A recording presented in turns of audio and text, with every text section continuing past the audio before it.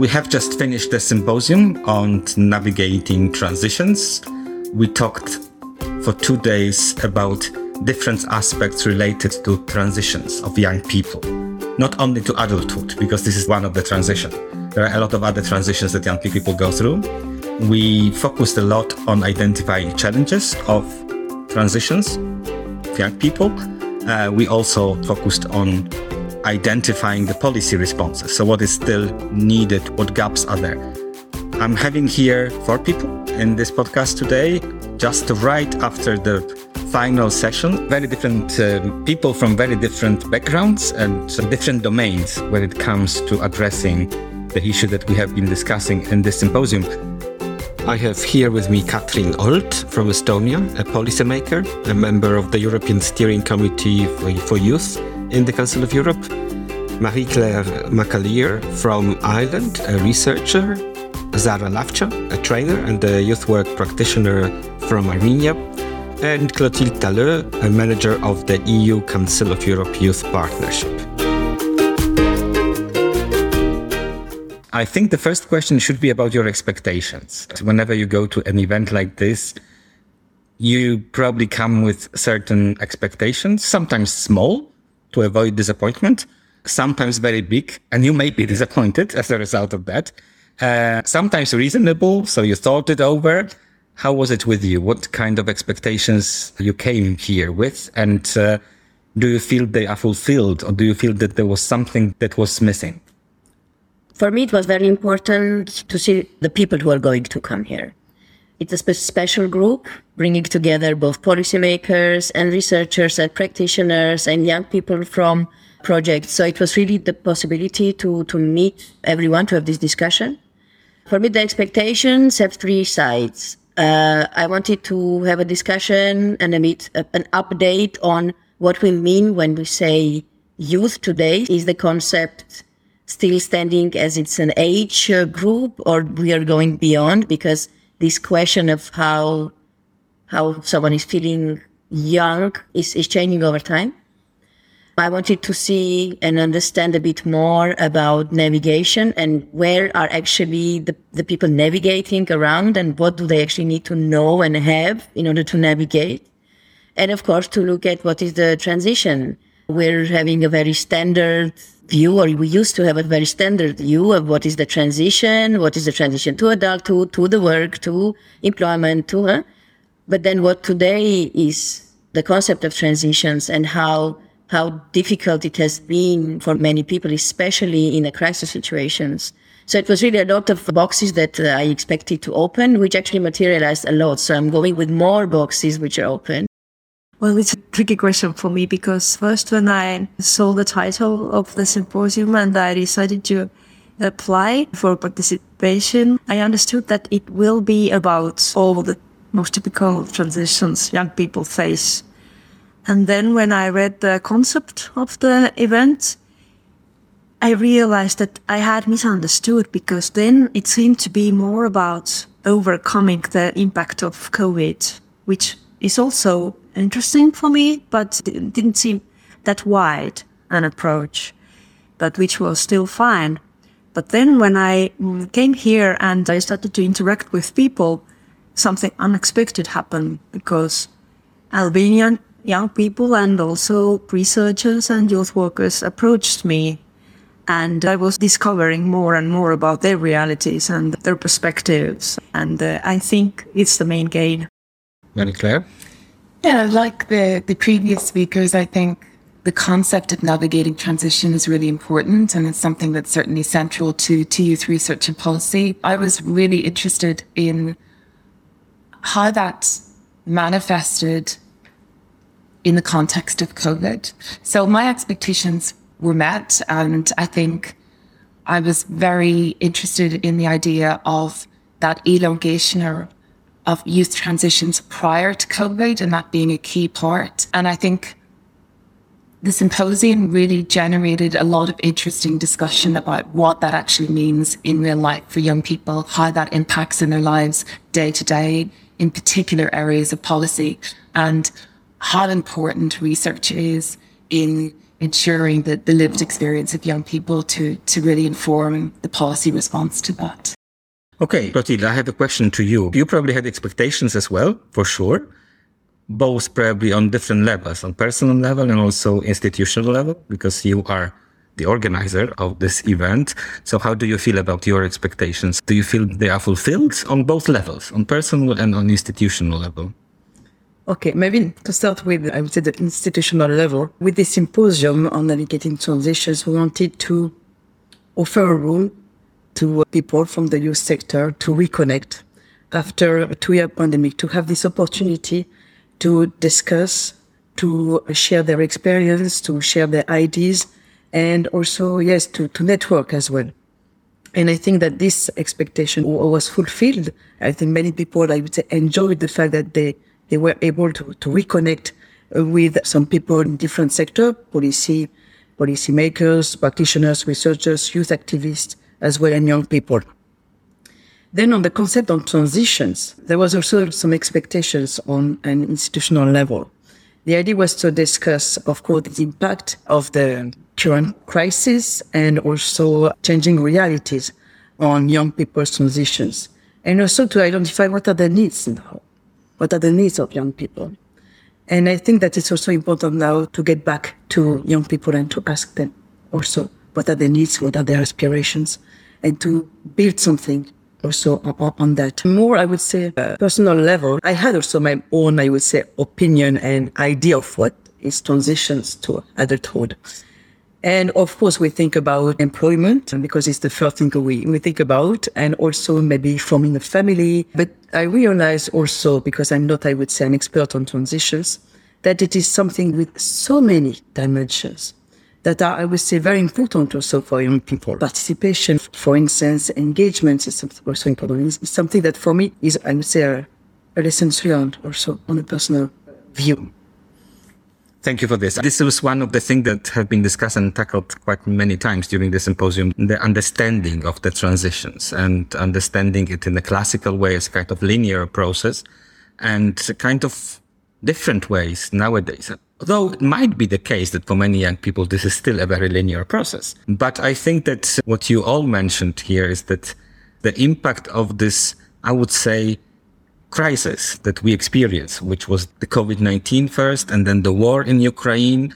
And we have been talking with Ukrainian participants as well in the podcast. It had a big impact on transitions on very different levels, not only to adulthood, to very different levels, becoming an active citizen. And we have heard that almost 90% of Ukrainians now are professional volunteers, that it has never happened before. And so there are very different transitions which were affected by what was happening in the world around. And these were very big highlights, I think, in this symposium. So what were the highlights for you? What was your learning? Something that you consider important for yourself? I could have asked you actually, what are you taking with you from this symposium? I think, reflecting on the discussions and the papers that were presented, that many of the talking points showed a lot of commonality amongst the experience of young people in relation to things like precarity, the challenges that they face because of the elongated transition period. I think, interestingly, I was aware of research that highlighted the pivotal role of youth work and the impact on young people in terms of mental health and anxiety. But I was hearing positive stories as well about, as you mentioned, the increase in volunteering, the activism, the active citizenship of young people engaging in intergenerational projects. But I think one key question that I've come away with thinking about that was posed in one of the workshops that I was in was the question that remains as to what the legacy is of, in particular, COVID, whether it will have a long-term scarring effect on young people or whether they will recover unscathed from this period in history. And I think that leaves loads of scope for researchers and policymakers to address, and maybe particularly in relation to the mental health, the decline in mental health, the social anxiety, the implications in relation to what one participant called, that social isolation and lack of social engagement during a really key part of their youth. So a lot a lot over the last 2 days, but in particular, that was something that I come away thinking about. For me, there are, I think, 3-4 points which are really essential that I'm taking away with me, also for my practice as well. One of the speakers shared that it seems that a lot of the current policies are reproducing the old models, or they are addressing based on reproducing the old models with the policy decisions that there are there. And this really struck me because somehow things are changing, the situations are changing on a both intuitive but also at a rational level. But then it seems that the policies are not fast enough to reflect and to respond to this. And this is something which I think we really have a role to play as educators, as people who are working with all the sides, with young people, but also the policymaker, also the researchers, also the parents, also people around young people, also from different sectors, not only the youth sector. The second thing, which also struck me a lot, was how much in many countries young people have faced COVID in the same way. Because youth is also a state of mind, state of soul. Doesn't matter if you're in Ireland, in Estonia, or in Armenia. There are some things which are very age and situation specific. And how much really the impact of this isolation has really isolated us from each other a lot. The young people now, and also the older people, we're used to mobility now. We're used to transitions back and forth, and this is a norm. This is normal now to be also searching for you. And it seems that crises are just putting us back into very linear lives and very linear solutions and very isolated solutions. And this, I think, is very, very dangerous effect that we will be also seeing afterwards. I think the last important thing that I'm taking away is, again, when we talk about transitions, especially transition to adulthood as a specific topic, we talk a lot about housing, employment, but now the civic engagement is really coming into picture, which I don't think was ever before. And now it's just so important how you grow into a citizen, a critically reflecting citizen who is ready to do things. And this is really also part of us becoming something else, something different, something of better you as you are. And maybe the last thing, we somehow are always pushed into action, and it's important to do things and move things. But I always think, okay, but we also need this moment of reflection before the action. And this platform here has really been the place to really reflect and open questions without rushing into answers, but really to open questions which are relevant and important to also digest a bit more. Yeah. Being a reflective practitioner is something that's important. Katrin, there's a lot of talks about youth policy, and the last session was also about youth policy responses. And I agree that reflection is very important, and such meetings are very good for reflection, because usually when we are put in a normal practice, daily work, we don't have time to reflect. Here we have time. But there is always an expectation after such an event that there is something going to change, and especially on policy level. No? So what were your highlights?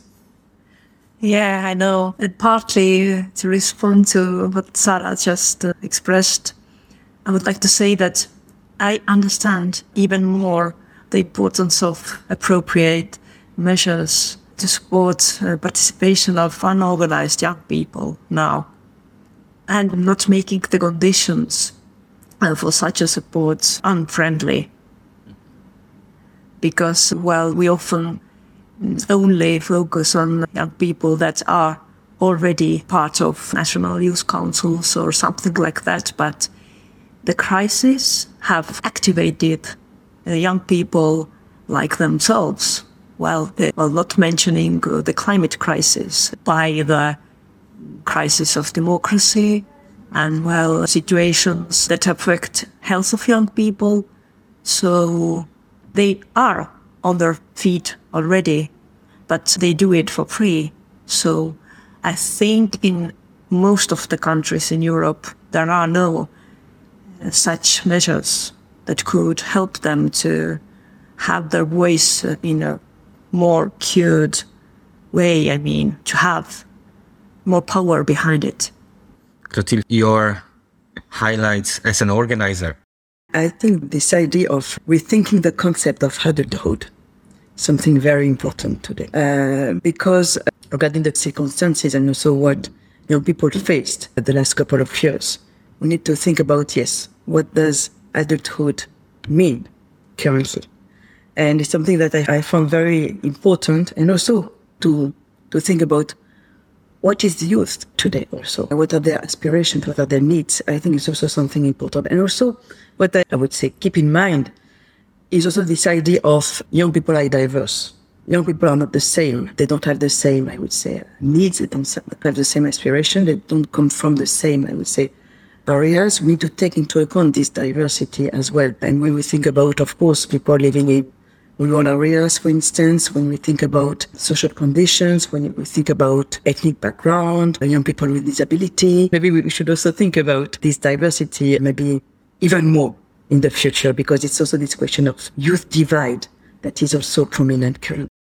I think that a very important element, what you also mentioned, sometimes explicitly, sometimes not, is the diversity that was here as well. This was I experienced in the workshops, especially when there is a chance to get closer to people and listen to what they think. And yeah, the diversity in people themselves, coming from very different backgrounds, very different parts of the world, managing to bring also Ukrainian participants, which I think is very important nowadays, not only to show solidarity, but also to take into account the very specific situation and the needs of young people and the situation of young people in Ukraine or being refugee outside. This diversity is always very empowering. And because, yes, I think what you, Catherine, said, that it opens up a little bit things we maybe didn't take into account, or we came with certain assumptions as well sometimes, because we have assumptions. I mean, we live with assumptions, and these events put these assumptions in question very often. And it put my assumptions in question very often during these 2 days, and it's only 2 days.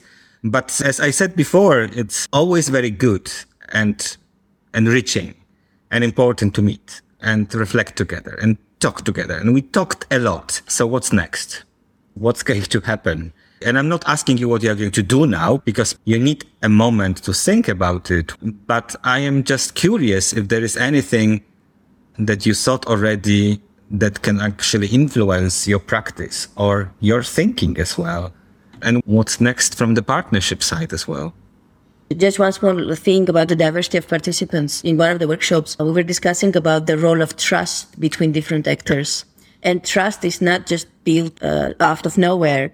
Trust starts always with getting to know each other, speaking with each other, reflecting with each other, challenging each other, making sure that we have shared spaces for this. And I think these spaces are very important for this trust building, because then based on this trust, some things can move forward. So all these kind of talents, but with all the different people coming in, provides a potential for this dialogue to happen, because then it builds trust, because people know each other and know of each other and know about each other. So I think it has a lot of added value also for this.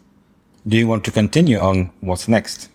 One thing which I think very important that I am, for example, taking with me is to really bring this topic into the agenda in the educational activities. So really to have youth transitions as a topic to be explored further with young people in educational activities, and also to bring this on a project level.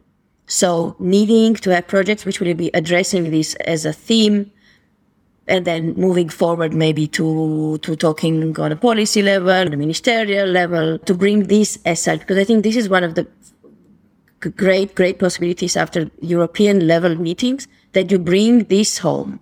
It's this kind of fire that is in here, then you take your candle with that fire, you bring in, and then you bring these issues back to the country to put it in the agenda. So I think this for sure as a new, I would say, area will be very present, because more and more we see this as a need to address with young people in the activities. So that's for sure something I'm taking with me as a next step.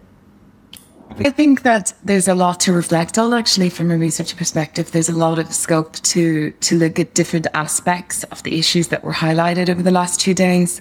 One thing that struck me was, one of the findings around the use of language and how particular groups of young people from different perspectives interpret different concepts or use of language. And and to be aware of that in policy development. I think another point that came up, and we saw it very much here in terms of diversity, was to capture the lived experience of all young people, minority groups and those. I heard the term for the first time, actually, invisible youth used quite a lot over the last 2 days, but young people who are from more marginalised communities. So I think that's important. And so, reflection in terms of research, but definitely a lot of scope to explore in the research field. It's not only because of the event, but probably when I get back home and we will start renewing our laws in the youth sector, we have to act. We have to consider redefining young people, which will bring up many new, action lines, probably, because if we lower the age or if we raise it, the upper limit, then we will need more resources as well, more lobbying, more political will behind it, everything like that. But I have heard youth workers in Estonia that the need is there, and now I have something to refer to, because in the symposium it was also discussed who are young people.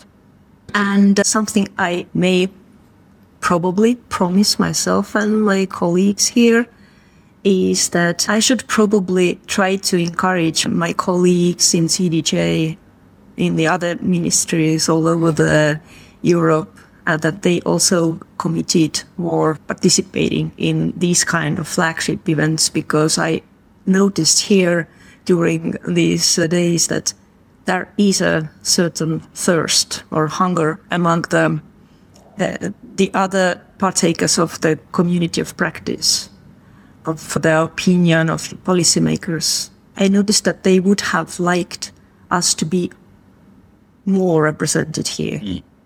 From the partnership perspective, I know you have just finished one big event and you are starting another one tomorrow morning. Yeah. So there is a lot of happening here in Tirana, but what's next? How the topic will be taken on? Were there any thoughts already? I think there's two things. First of all, it's also lessons learned for us. It's the fact that it's important, I would say, to keep on organizing this kind of event, this kind of conference where people can meet youth worker practitioners, policymakers, researchers as well. I think it's something that we should and we must continue in the future, of course, and it's something that show, I think, when we see the results of this symposium, that is very important, I would say, for the youth actors. Regarding the topic of young people transitions, I think that this symposium opened, I would say, many perspectives for us. And usually when we arrange this kind of event, it's like for us paving the way to something also new in terms of research projects, in terms of studies, and so on. So now I think what we will do at the Youth Partnership is to sit around the table and to think about, based on, I would say, the discussions, based on the contributions, what we could do also in terms of, new research project, new studies, maybe other activities, and something that we will start right after the different meetings. Okay, so we're looking forward to the results of your discussions and see how this will progress. Thanks a lot for your contribution to this episode. Yeah, that's it.